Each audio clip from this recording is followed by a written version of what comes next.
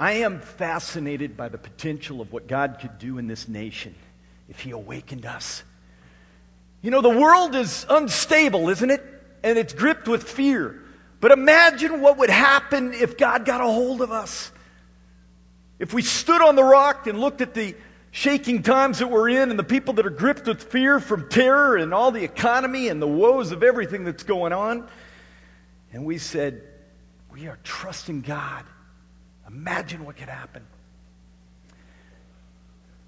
I love a picture from a story in 1806. I don't often do these kind of illustrations, but this one gripped me. I've been so intrigued with this concept. God, could you in fact bring a great awakening to our nation again? By the way, is anyone with me that you'd love to see that happen? I mean, great awakening again. God, could you do that? And I do it. It's happening again. I'm telling the story. I got chills just shooting right up my back. 1806, 5 men at Williams University in Massachusetts got together, and there were a lot of prayer groups going, but these 5 men wandered out into the fields, and they began to pray. And as they prayed, pretty quick, they're begging God, and I can only imagine, because the picture's pretty clear, that these men were down right like this, in the posture of real power, and they were begging God to do something in their lives. And then they got a vision for what God could maybe do in the world. And there hadn't been a big movement of missions yet at that time. The storm clouds rolled in, lightning, thunder, pounding. They ran for what is now called a haystack. And out of the haystack was birthed from these 5 men seeking God an incredible revival, an awakening that altered the course of the world. As a result of these 5 men begging God in pounding rain, sheltered just by a haystack, we saw the good news of Jesus Christ spread around the globe. Incredible power. We got another one in us. We got another one in us. I'm believing.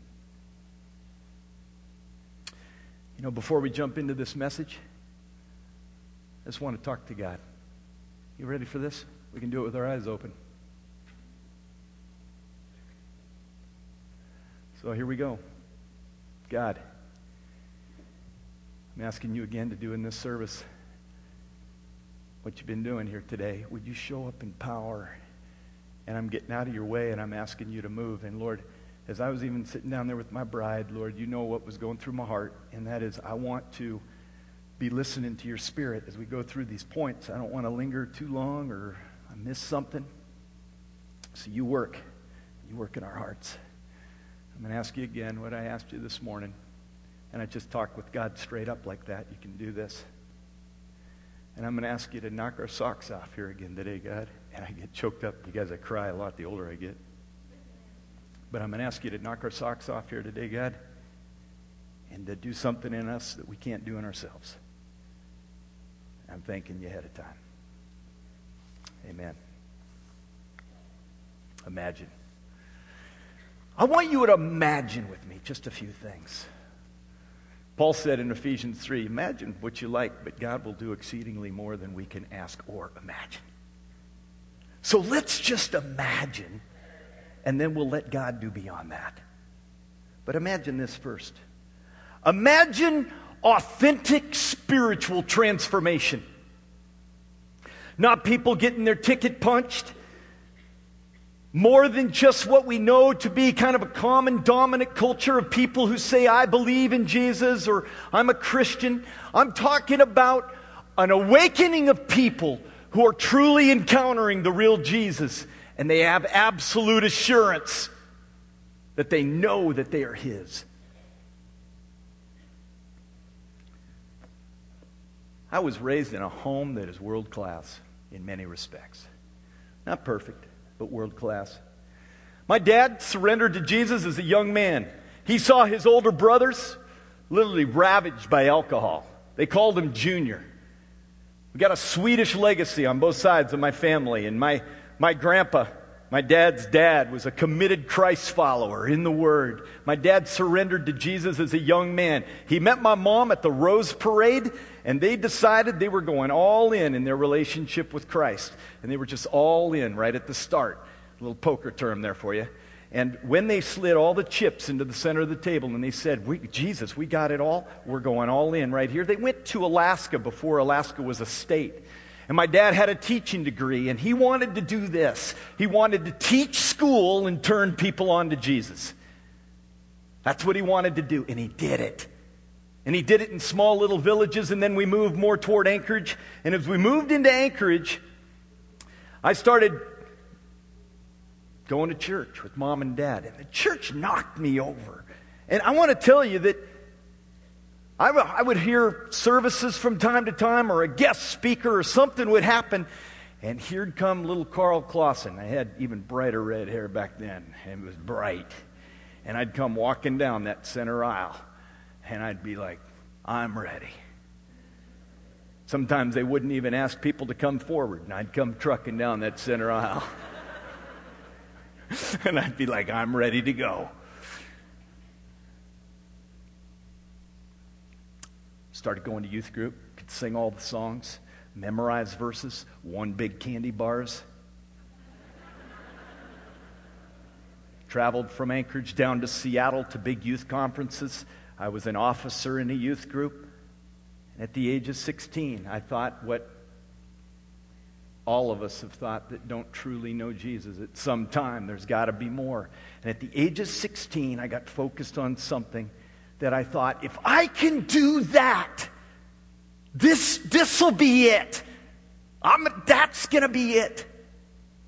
And so I set my heart and mind and everything, my discretionary dough, everything, toward completing the Iditarod Trail race at the age of 18. No 18-year-olds had made it from Anchorage to Nome on an 1,100-plus mile dog sled race. So I committed to it. I struck a deal with the vice principal of our high school. He's a great guy. I went to Wasilla High School. Yes, I happen to be pretty close friends with Sarah Palin. Yeah, she's a cool gal. I'm not going to get political. I'm just saying I went to school with her. But here's what's cool. I struck a deal with the vice principal, and he said, I'll tell you what, Carl, if you can keep a B average, you don't have to be coming to class. And man, that's like music in my ears. So I kept a B average, and I would show up in the morning, and I would have a truck that on the back was this dog box, and all these little boxes were full of dogs, and I'd go and check in with my teachers. They said, you're doing good. Whoop, out the door, whoop, down to the trail, and I'd go mushing as often as I could. And that was really, really cool season. I trained several thousand miles for that race over those 2 years. And on the first Saturday of March in 1979, I came to the starting line in Anchorage, Alaska.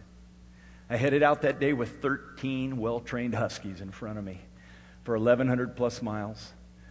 21 days, 8 hours, 12 minutes, and 32 seconds later, I went underneath the Burled Arch in Nome, Alaska. But 3 hours later, I was one of the most hurting young men in the state.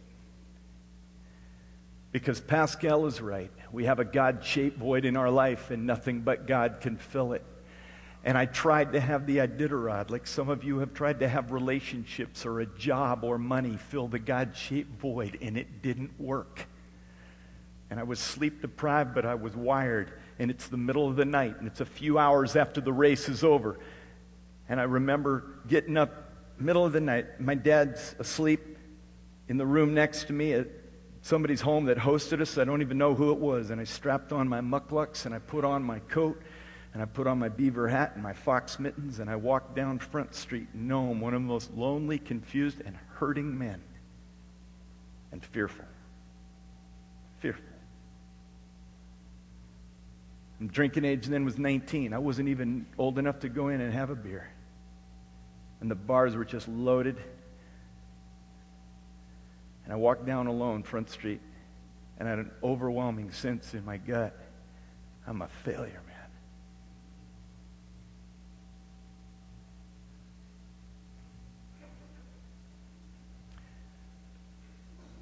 I took off for the next 4 to 5 years, and I tried to fill that God-shaped void with everything I could find. And up to the point in time when I'd run in the Iditarod, I was a good kid. And I was still even going to church through these next few years and singing the songs and looking the part. But I was starting to drink alcohol, and I hadn't been drinking before. And now I'm a partier, and I'm starting to use cocaine pretty heavily. But I'm miserable. One night I came home from a watering hole called Chilkoot Charlie's. It's a world-famous bar. And we had had an unbelievable time. And I was one of the guys that was the life of the party. And I'll never forget walking into my room, walking across my dark room into the corner of my room. I stood in the corner, and I'm literally loaded on Crown Royal and cocaine. And I lean up against the wall, and I slid down the wall, and I was sober. Weird. Spiritually sober.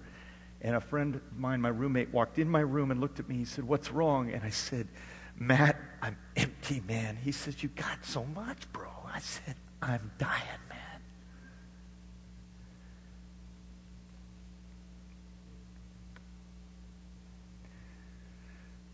You know, when we're running away from God, God shows His mercy to us. You know how much He digs you? That when we're not even committing our heart to really surrendering to Him, God's lining up things to say, "I love you." I had a second package of cocaine delivered into Anchorage.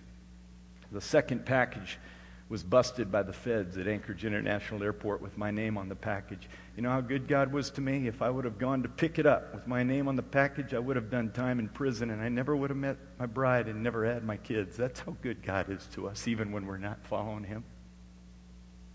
That's how good He is.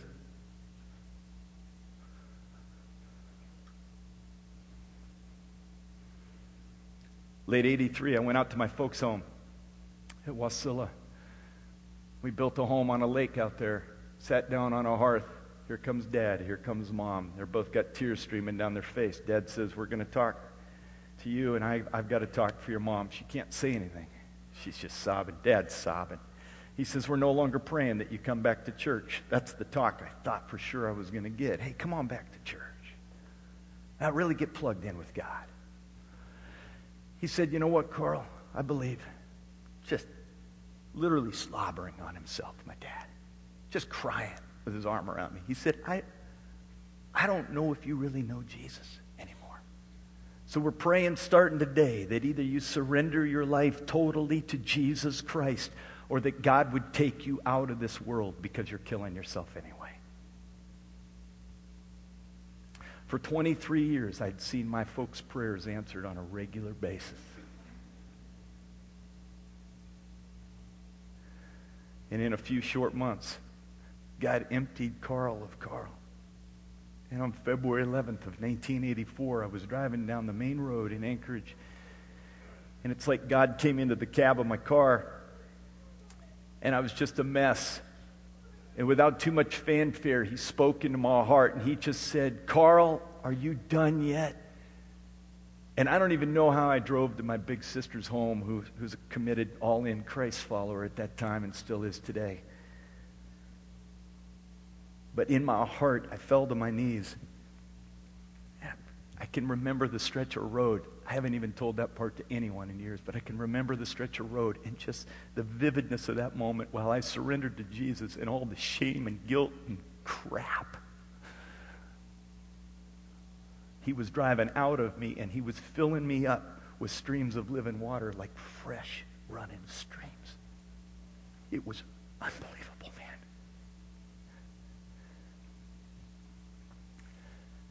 What I want you to know is this. There's a problem in the church today because we have a lot of people that have an illusion of transformation with God. And some of you are praying for people who may not even really know Him. And you're asking God, get them plugged in, get them going with you, and maybe they've not been spiritually transformed, not authentically. How do I know this? In Matthew 7, verses 21 through 23, Jesus says these words. Look at what He says. "Not everyone who says to me, 'Lord, Lord,' will enter the kingdom of heaven, but the one who does the will of my Father who is in heaven. On that day, many will say to me, Lord, Lord, did we not prophesy in your name and cast out demons in your name and do many mighty works in your name? Listen to this list. Weren't we like super followers? And then I will declare to them, I never knew you. Depart from you, workers of lawlessness. And here's what I want you to know. Jesus is not angry, mean, or trying to scare people there. It is the ultimate cry of God to say, don't value style over substance. Make sure you have an authentic relationship with me.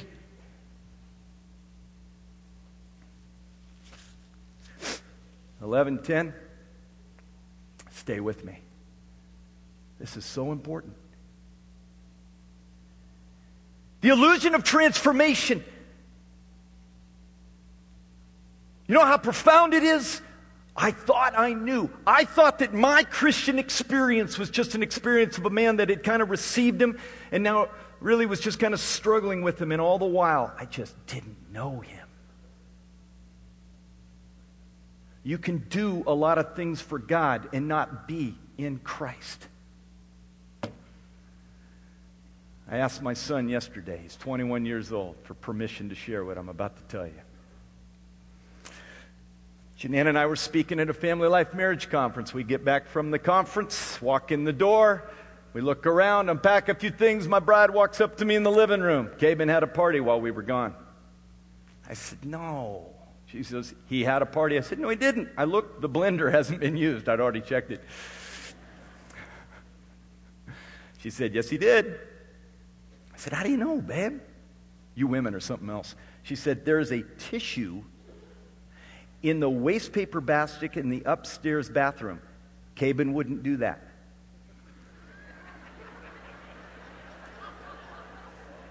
So I went with it. I said, Cabes, when he came home, Cabin, come here, man, I need to talk to you. 17 at the time. He was a little bit shorter at 17, about 6'6". He's now 6'7 plus and about 235. He's a full-on athlete, double pump, reverse jam kind of guy. And I call him in, I said, hey, Cabes, come here, man, I need to talk to you. And I didn't ask him, I just said, how was the party? He said, yeah, we had one. I said, I really felt in that moment God said, this is time for a talk, man. Just because of some other things that had been transpiring, I looked at him and I said, son, I want you to know something. I don't need you to be saved for me. I genuinely need you to know God for you. I love you, son. And I just let him know how desperately I wanted him to experience this power of Christ in his life. I mean, I caught this kid.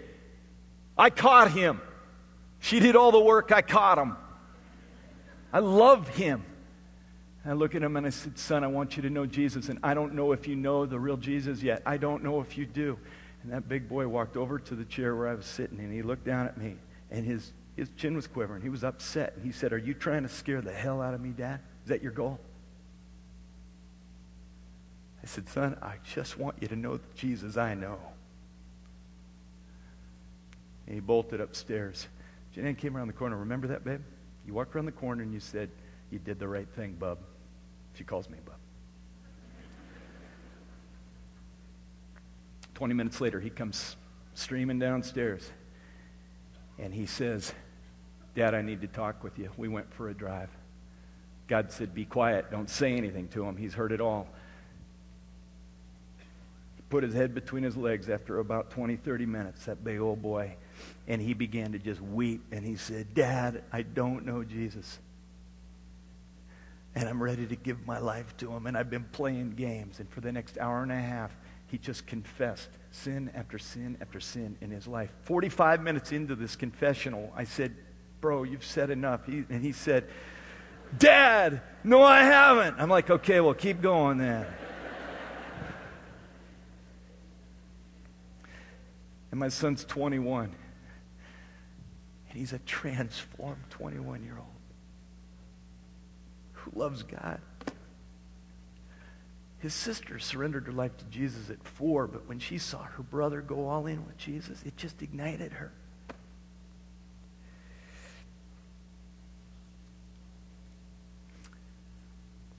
When we're awakened, we won't value style over substance. We're going to want the real deal, and it won't be about our reputation or whether our kids look good. It'll be about Him working in hearts. Imagine authentic spiritual transformation. Another, imagine fresh life change stories. Imagine it. When I'm talking about fresh stories, the value of stories, powerful. But in Acts chapter 26, Paul is standing before Agrippa, and it's a full-on court scene. And the story goes like this. He's talking to Agrippa, and he says, look, I was a good Jewish kid. I was strict. And then this Jesus came along, and I got a passion to take him and his followers out. In fact, I was obsessed. He says in the text, it says he was so obsessed that he went to visit synagogues and he went to foreign cities to track them down. On the way to Damascus, he says, hey, Agrippa, craziest thing. A light brighter than the sun showed up, and God spoke right out of it. And He changed me, Agrippa. He changed me. And he says, I've been told to tell my old running buddies, and they're standing there watching them, that they're blind. And God told me to tell them that Satan has a grip on their life. That ticked them off. And that He wants to change them. But then we find in Acts 26, verse 22, look at these words. I love it. Paul said this, to this day I have had the help that comes from God. To this day. Paul's story is a fresh story. Awakened people have stories of life change that are fresh. So let me tell you, my story from 1984, I love to tell it, but let me give you a better story. A better story for my son and daughter today is not to rehearse what Jesus did with Dad in 84, but to tell them what Jesus is doing in Dad now. Today. You know what? I want you to know something. I know many of you have a great story from maybe a year ago or a decade ago or maybe a few months ago. Here's what you need to know. The God that met you when you were here says, I want to give you a fresh story now. You and you and you and you and you and you. Fresh. Imagine fresh life change stories. What might that life change revolve around? I think it's this. Fresh stories come out of this. When we imagine overcoming old patterns and new challenges or new trials. The old patterns, very candidly, say, hey, we're starting 2010 from food to pornography. For people all over this room, there's all kinds of things that are old patterns that are just kicking your spiritual tail. And God's saying, I want to set you free from that. And awakened people start to get victory over that. It's not this horrendous sin, repent cycle and kind of madness. Yes, we're going to sin, but can we get victory over these patterns? Yes. I love James. You know this passage. Consider it pure joy, my brothers, whenever you face trials of many kinds, because you know that the testing of your faith develops perseverance, and perseverance must finish its work so that you may be in you mature and complete, lacking nothing. And this is what I've thought. And even in this last year and a half, God's been doing something awesome in my heart. Where I'm looking at circumstances, I'm going, God, what's the link between me getting through this and getting on to maturity? And let me tell you what it is. It's found in Romans 7. And in Romans 7, I want to talk to you men for a second. If you've ever been in a Bible study, men, you know Romans 7 because you talk about it. Paul says, man, that which I want to do, I don't do. And that which I do, I don't want to do. And I'm in this horrible cycle and this trap. It's killing me.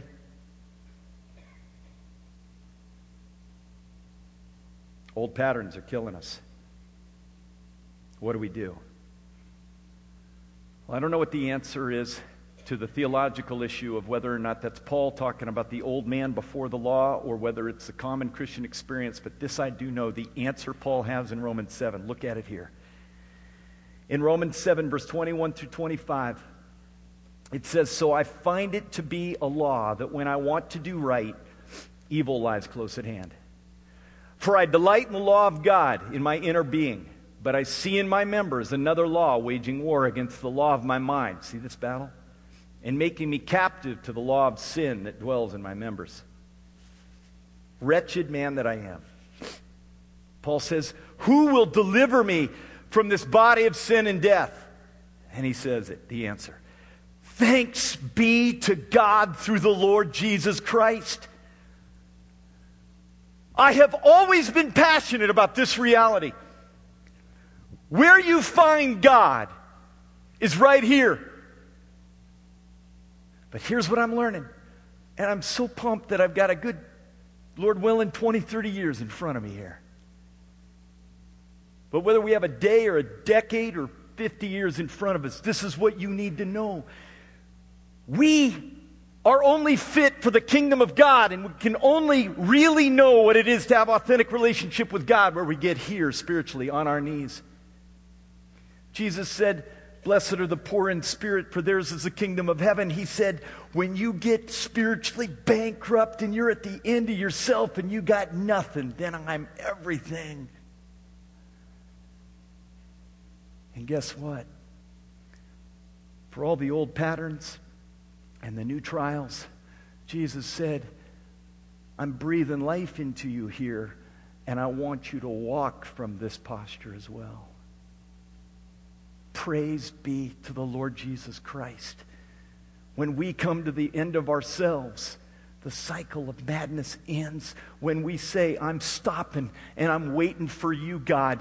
You've got to deliver me. I've tried to do this in my own willpower. Now you show me how to live this life. Boom! That's the answer. Men, you want to be great husbands? You want to know where spiritual studs are born? Men, the greatest men I know, live right here. You know what our culture thinks? This is weakness. Are you kidding me? In our weakness, he's strong. The greatest men in this world, you want to be a great... Men do, don't you? We say, God, I'm broken. I need you still. And he says, I know you do. On your face before me. I was on the Iditarod going from the village of Elam to White Mountain. When I checked out of the village, I had 8 dogs left in my team at that point. My headlamp battery was getting dim. I didn't know it, getting low. So I'm pedaling my dog sled. It's pretty cold, 20, 30 below, light breeze. I don't know why everybody thinks that's funny. That's just in Alaska. That's like, yeah, it's pretty cold. Pedaling my sled up over some hills and then back down onto the sea ice. When I got on the sea ice, now the sun is fully set. Can't see anything. And I would take, because that light was so dim, I'd put a snow hook down in the ice. That's a kind of an anchor for your sled. And I'd run up beside my dogs, and I had awesome dogs. And I had 2 little girls up in lead. They were called them White Eyes. Beautiful blue eyes. They were twins, litter mates. And I went up there by them, and I pet them up and say, hey, girls, how you doing? Hey, where's the trail here? And I'd look down on the ice, and they're looking at me like, we don't know. So I kept mushing the dogs and driving them through the night. We went for hours. Finally, I said, this is crazy. I stopped the team, snacked them a little bit. I think cubes of butter. Gave me a cube of butter, snacked them a bit. And I laid down in my sled bag. And I just laid out there. And I said, God, just help us out here. The sun rose in the morning. And when it came up, I could see what had happened. I'd not only been off the trail, we had been out on the Norton Sound sea ice. And the tracks that I was seeing on the ice were really my tracks. Just in a big, gigantic loop.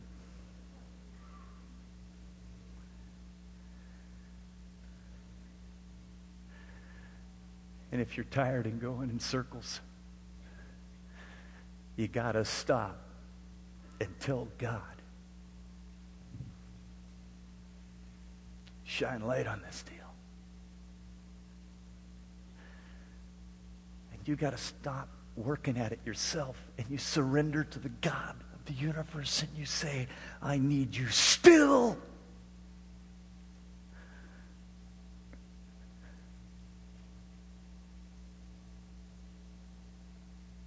You're in pain.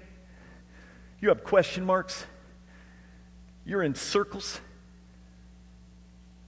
You are strategically positioned for the power of God.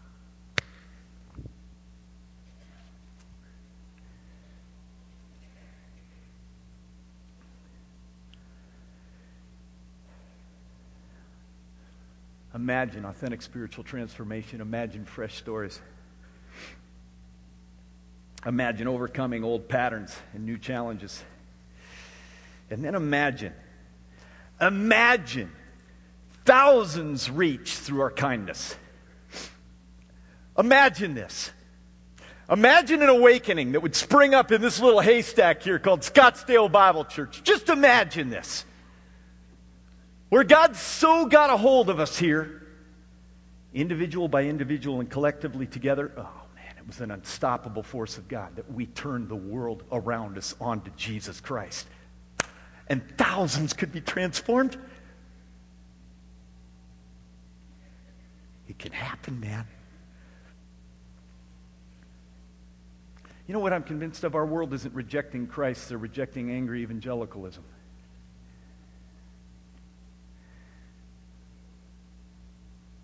Christ was known more for what he stood for rather than what he stood against.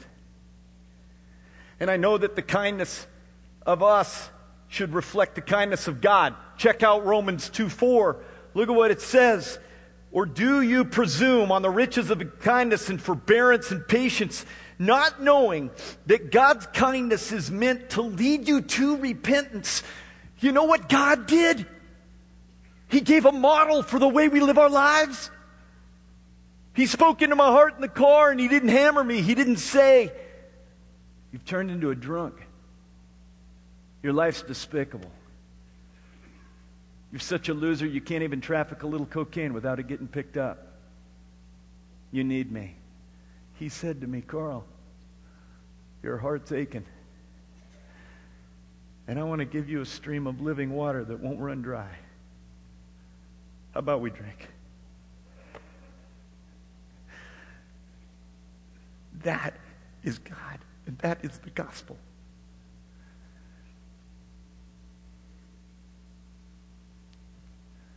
You think, I don't know how to reach people that are so different. Oh yeah, you are hardwired to turn this world onto Jesus. Because Paul said, Christ in me is the hope of glory. I died, and my life is now hidden with Christ in God. 11:10. He's got all the power. And when we're at the end of ourselves, the kindness can flow. A great picture of this for me was a year ago. Janine and I were back up in Alaska. A new friend of mine had started coming to the church where I was pastoring for about 10 years. And right before we left the state, he was starting to come there. We were back up in Alaska a year ago, and I got this call. We were at some friends with a party, and I got this call. And it's from my friend Terry, and he says, Carl, I need to see you. I said, Terry, okay. Man, I'd love to talk with you. He says, God's doing something. No, man, I really need to see you tonight. I said, well, I couldn't get up there till 10:30. That's perfect. And you need to know something. My friend Terry owns more strip joints than anyone else in the state of Alaska.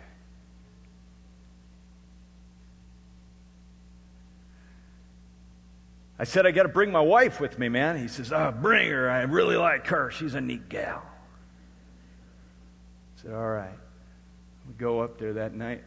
It's just a year ago. By the way, I called Terry yesterday, too, and I asked him for permission to tell this story, and he said, yeah, you go ahead and tell him. It's still working for me, man.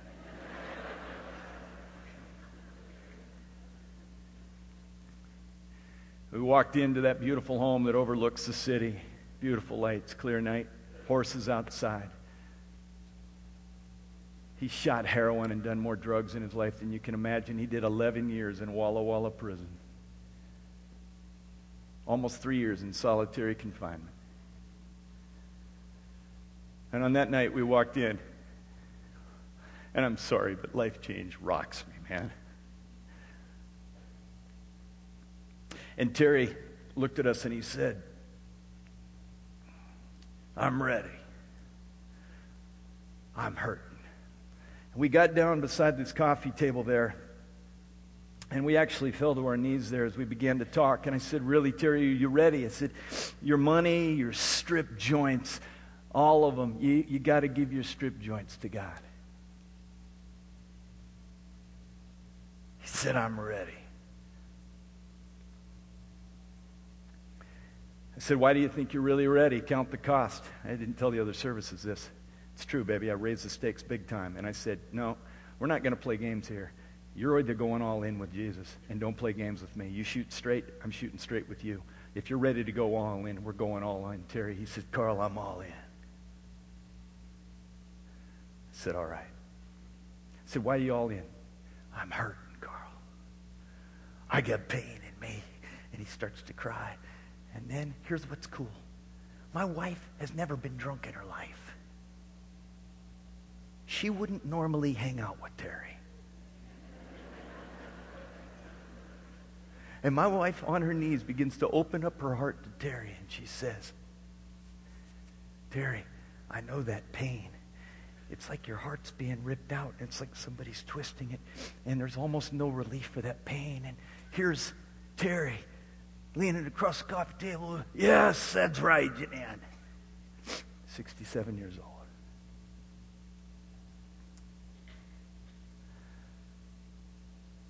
I said, are you ready to go, Terry? He said, I am. And he lifts his hands in the air. And we all got our hands in the air that night.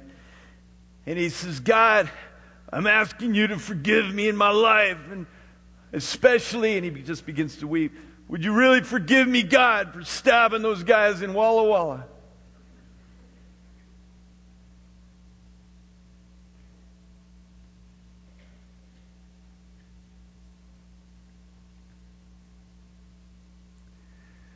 A little kindness goes a long way to reach a lost world. And eye has not seen and ear has not heard what we can do if we turn this world onto Jesus Christ by being genuinely transformed with fresh stories of what God's doing in our life, overcoming cycles of pain and shame, and giving kindness to people that don't know Him, because that's what God did for us. How cool is that? You know what? I know what's going on in this room right now. There's a huge sense all over this auditorium and there 1110 where you're saying, I want that. Boom. Tell them.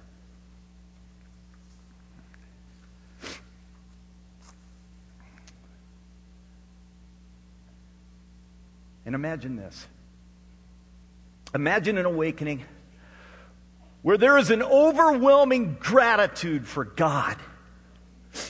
Imagine a time when there is such joy and pleasure in what God's doing that you can say, look at this, Ephesians 2:20. Now to Him who is able to do far more abundantly than all we ask or think, according to the power at work within us, to Him be glory in the church and in Christ Jesus throughout all generations, forever and ever. Amen. And this is what Paul's saying. Because of what God has done in my life, and because of this incredible awakening that He's done in me, I surrender to your greatness. And God, the greatest dreams that I can possibly even imagine, I know that you can do more than that. Imagine that.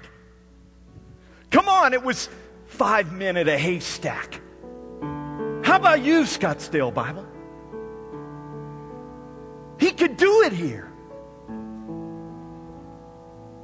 A praise and a thanks for God that erupts, that's so clear that it's contagious to people around us.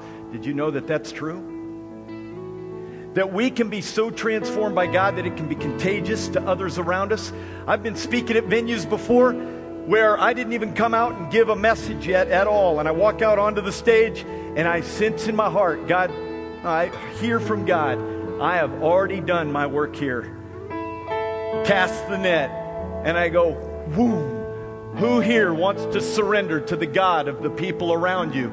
Because that room was so filled with passion and joy of this incredible gratitude for God. And hands flying up all over the place. I was in a bar in Little Rock, Arkansas, giving a message about Christ in between sets during happy hour. Interesting place to give a message. 2 guys surrendered because of gratitude for God from a few that brought them there that night. Imagine. Just imagine.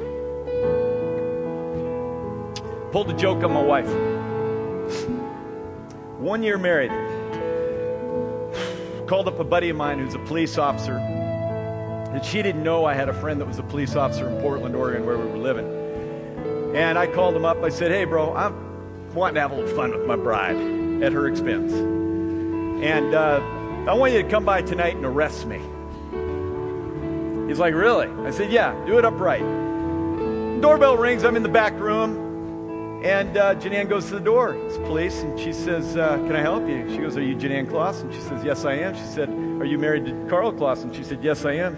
He says, we need to speak to him. I come around the corner. He says, are you Carl Clausen? I said, I am. He said, you're under arrest. Put your arms over your head. Up against the wall. And I thought this would blow my wife's mind. She's such a God walker that she told me later, she said, I just thought, well, Carl had a wild life before he was transformed by Jesus, and God helped him in that. He'll help him with this too. Wow.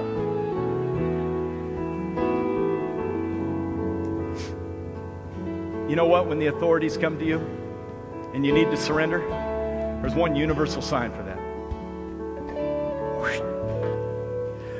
You go to Bangladesh or South Africa or East Anchorage or Scottsdale, and if someone comes up behind you and puts a gun in your back, universally, hands go in the air. Usain Bolt, 100 meters in the Olympics. When he won that race, where did his hands go? This is the universal sign of surrender and victory. And I want us to not just imagine. I want us to get a taste of something here today that's pretty cool. I'm asking all of us to stand on our feet, all over the sun, everyone to your feet. And I'm asking us to do something together that would seem really weird alone. You got it, ma'am. You must be a 49er fan. Here's what we're going to do. We're going to go like this for the whole song. And I want you to sing all hands in the air. Everyone up here. Everyone. And I want you to lift praise to God. And if your desire is for awakening, you tell them about it in song. Here we go, Joe. How great is our God. Sing with me. How great is our God. Oh, let's sing how great is our God. During the 11:10 service, hands up, 11:10. How great is our God. Sing with me. How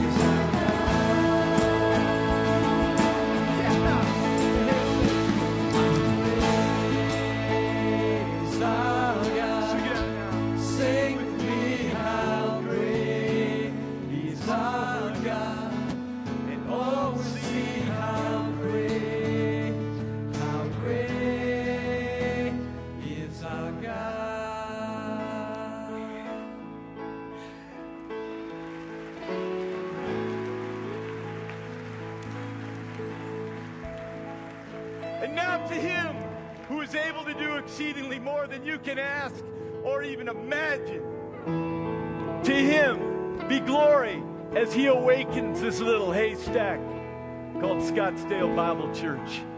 I love you guys. God digs you big time. Have an awesome day today. Bye-bye.